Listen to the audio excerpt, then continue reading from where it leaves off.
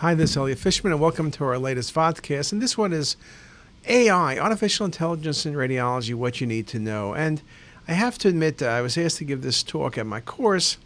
And actually what I did is I based it on several other talks I've given, and some of the material has been on CTS already. But this is kind of a new approach and with a lot of additional material.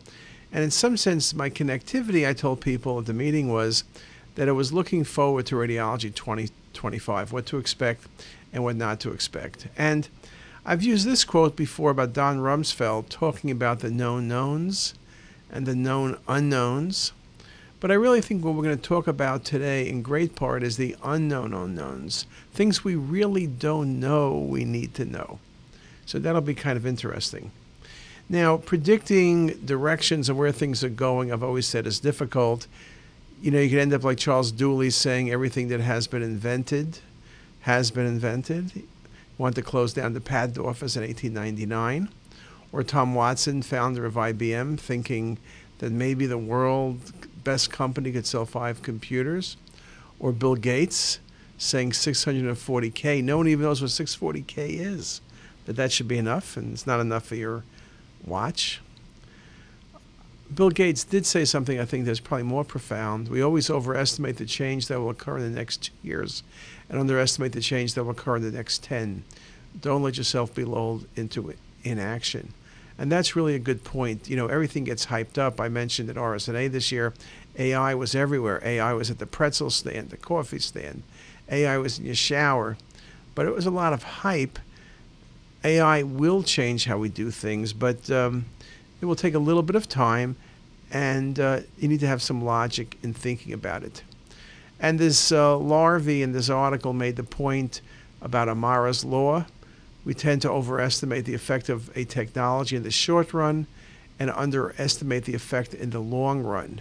At the present, we overestimate the degree in which imaging diagnosis will be affected by machine learning in the present moment, and we underestimate the role that radiologists have to play in development and deployment of these technologies.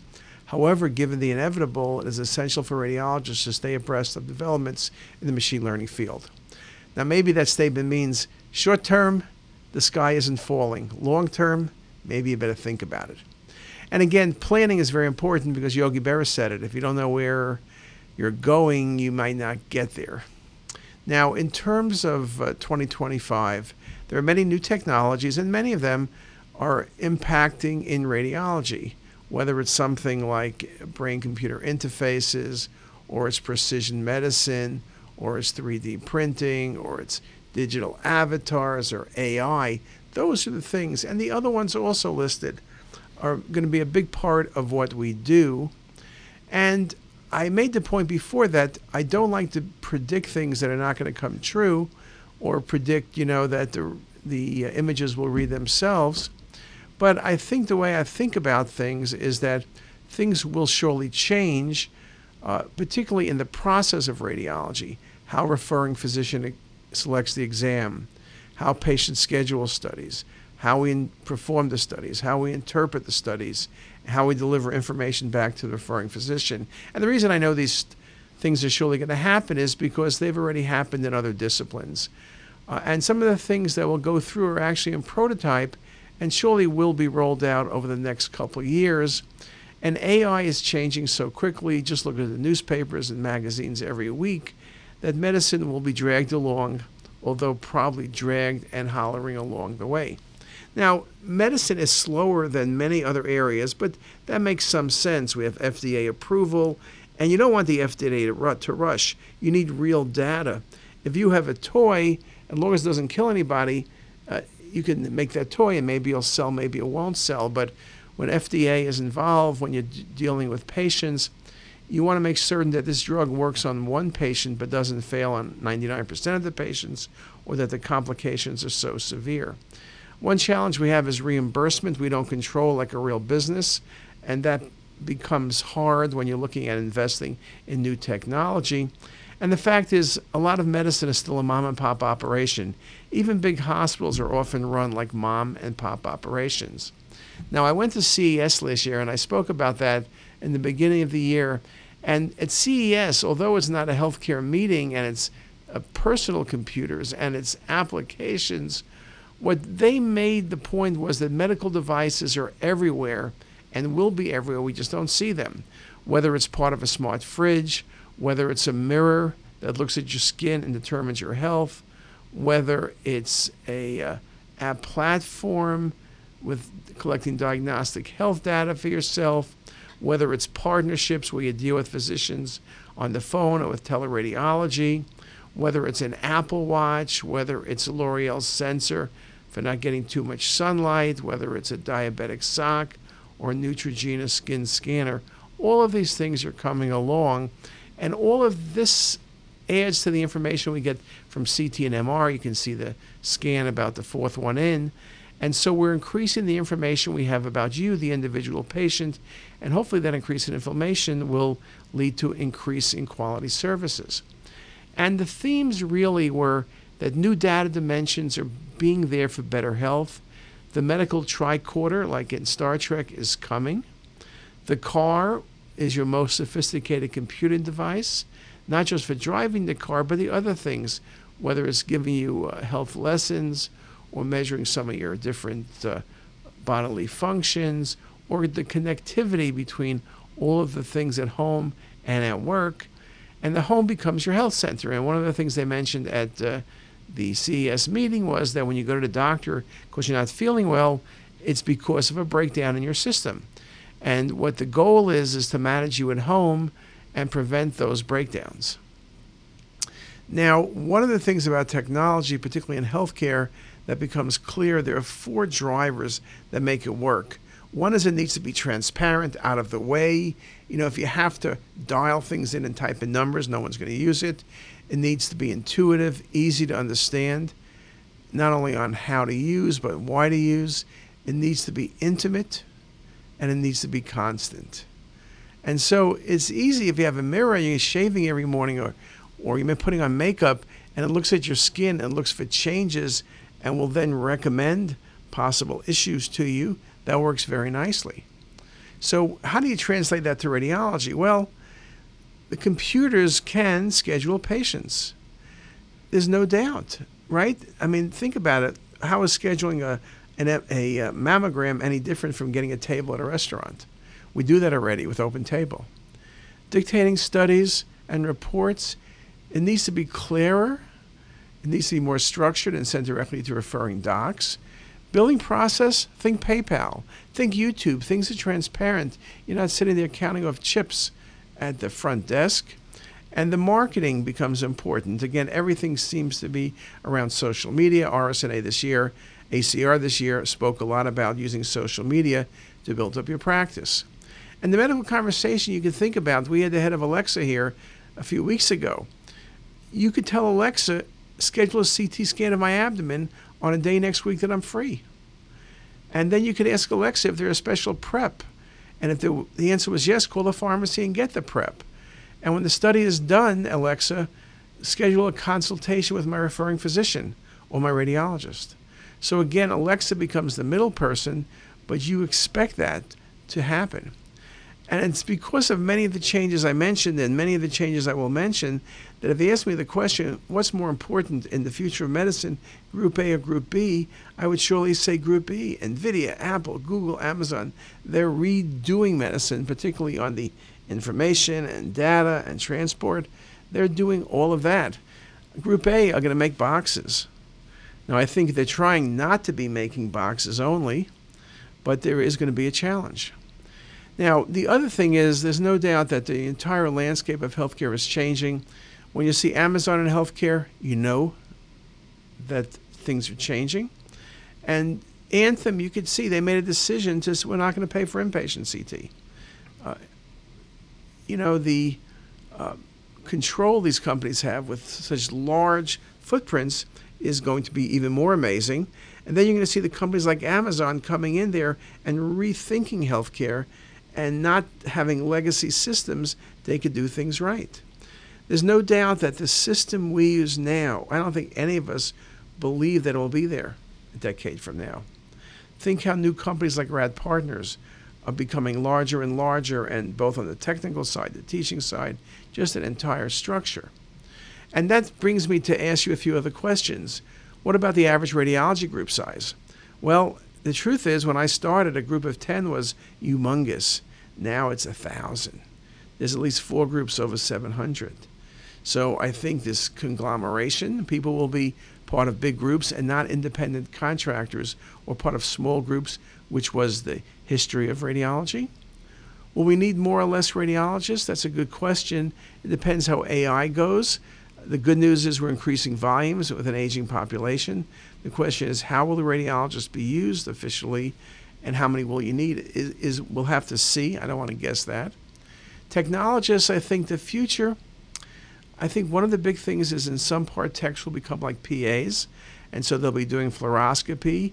Penn has them already reading plain films. We shall see. But also on the computer side, on the scanning side, for example, Siemens is making the scanners easier to use, and so you won't need someone with as much skill set because the computer will know what to do and how to do it, and the tech will be pressing buttons. They even have a remote control where you can scan remotely. So I think the technology role will indeed change, but for a lot of technologists, they'll become RAs, so that'll even be better. Will hospitals and clinics function as they do today? High head count, old school management is not a good solution. And the new staffs are not really designed for the mission ahead. They're overstaffed in part, they're understaffed, they're poorly staffed, poorly trained, and poorly motivated.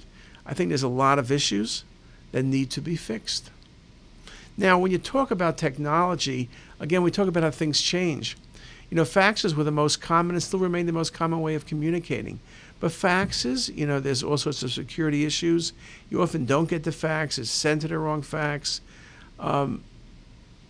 Just a number from this Jonathan Bush article in Harvard Business Review, 120 million faxes still flow. And what you see is a lot of the older practices who don't want to go on computers continue to use faxes. Well, that's inefficient. And Jonathan Bush goes on that 14% of wasted healthcare spending is the result of inefficient administration. Faxing is one of those problems. You have to figure out how to get around old school stuff and move into the future. And you can see even the VA now. CMS Administrator Selma Verma calls for end of fax machines. Okay? Period. 2020. That's it. It's worked because there was nothing better, but now there's stuff better, and fax just cannot be used. Now, the problem with, of course, technology is unless it's well done and well thought out, it's not going to work well. So, for example, here's an article about emergency department physicians and called 4,000 clicks. And it ends up that the ER docs spend more time on data entry than they spend on anything else. 44% data entry, 28% patient care, 12% reviewing lab results, 13% discussing with colleagues, and 3% other activities. They calculated that the number of mouse clicks in a day was 4,000. Okay? No wonder everybody's unhappy. It's the use of Epic-type systems that drives people crazy in and outside of radiology, and that will change.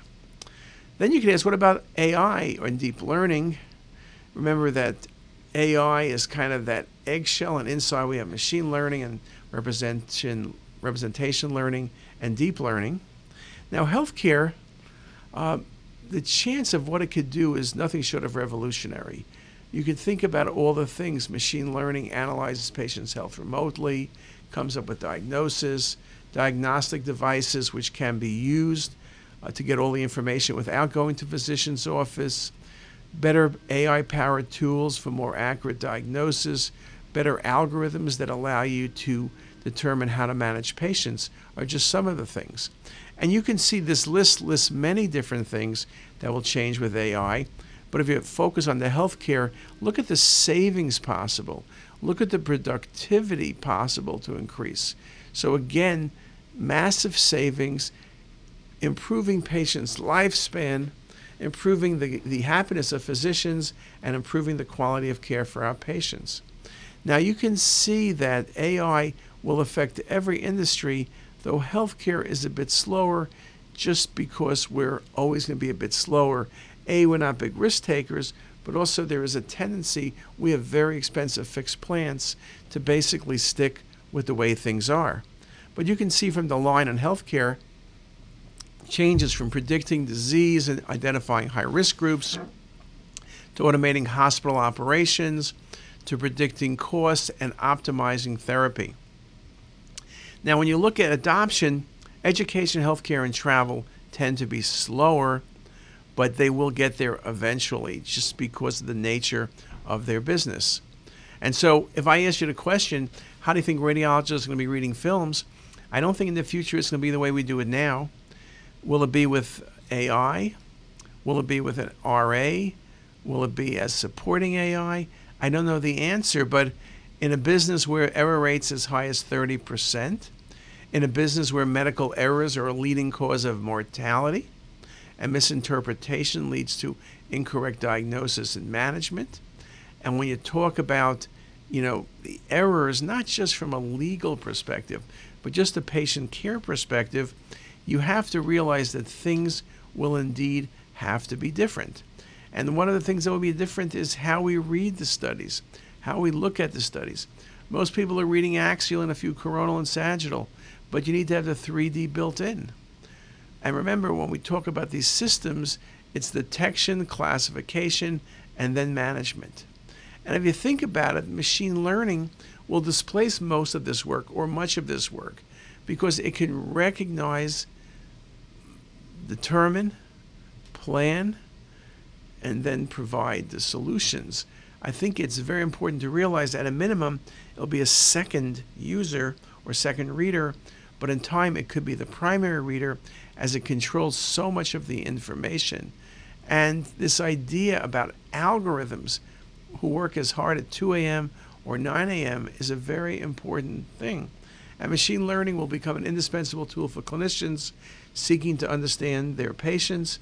As patients' conditions and medical technologies become more complex, the role of machine learning will grow and clinical medicine will be challenged to grow with it. So you can see it's not just where we are, but where we're going. Now you can say, like anything, when you have change, there'll be winners and losers. But I think if you go along with AI and you work and you change, then I think you're going to be one of the winners. So let's stop right here and let's come back in a few minutes and let's do part 2 of this lecture. Thanks very much.